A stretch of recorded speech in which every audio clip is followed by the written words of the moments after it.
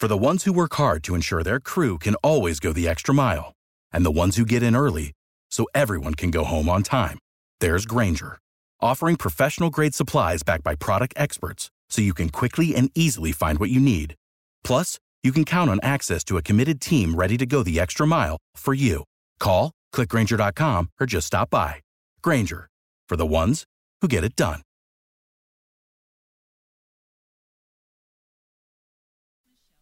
Just about a year ago, this was the PGA Tour commissioner in Ponte Vedra Beach, Jay Monahan. Why is this group spending so much money, billions of dollars, recruiting players and chasing a concept with no possibility of a return? How is this good for the game that we love? And then the announcement that was so shocking, not even PGA Tour players saw it coming. Fox's Jared Halpern updates the story from Washington. The PGA Tour, European Tour, Saudi Arabia Sovereign Wealth Fund combining into a new company. Who saw this one coming?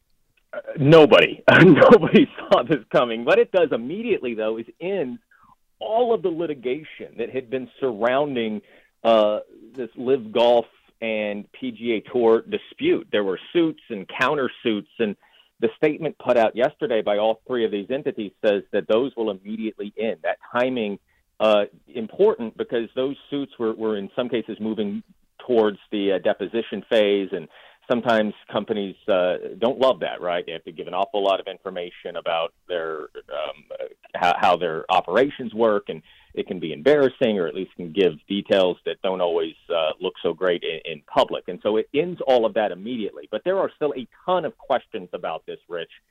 Primarily, what does this mean for players who left the PGA Tour to go to LIV, were basically persona non grata at the PGA Tour? The statement says they'll be able to set up a process to reapply. What does that process look like? What about the players who didn't go to LIV, who gave up, in some cases, $30, $40, $50 million to stay at the PGA Tour, only to see this merger happen with a major funding mechanism being that public investment fund, that Saudi fund that Jay Monahan had been so critical of over the last several months, in fact, invoking 9/11 families and talking about Saudi Arabia's human rights record.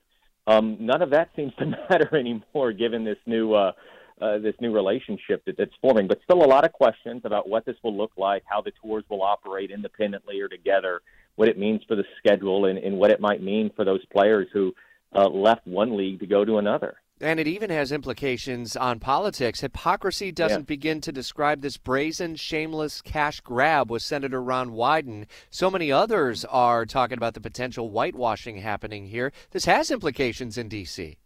It has big implications in D.C. There has been bipartisan statements of outrage, or at least calls of hypocrisy.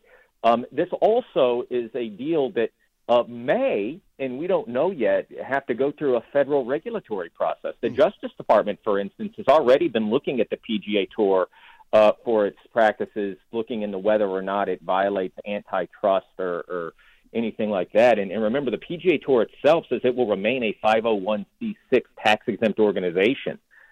That's something that the Treasury Department ultimately is going to have to decide, and given the foreign funding in this, it may have to go through some federal regulatory processes too before this merger is an official merger. Fascinating.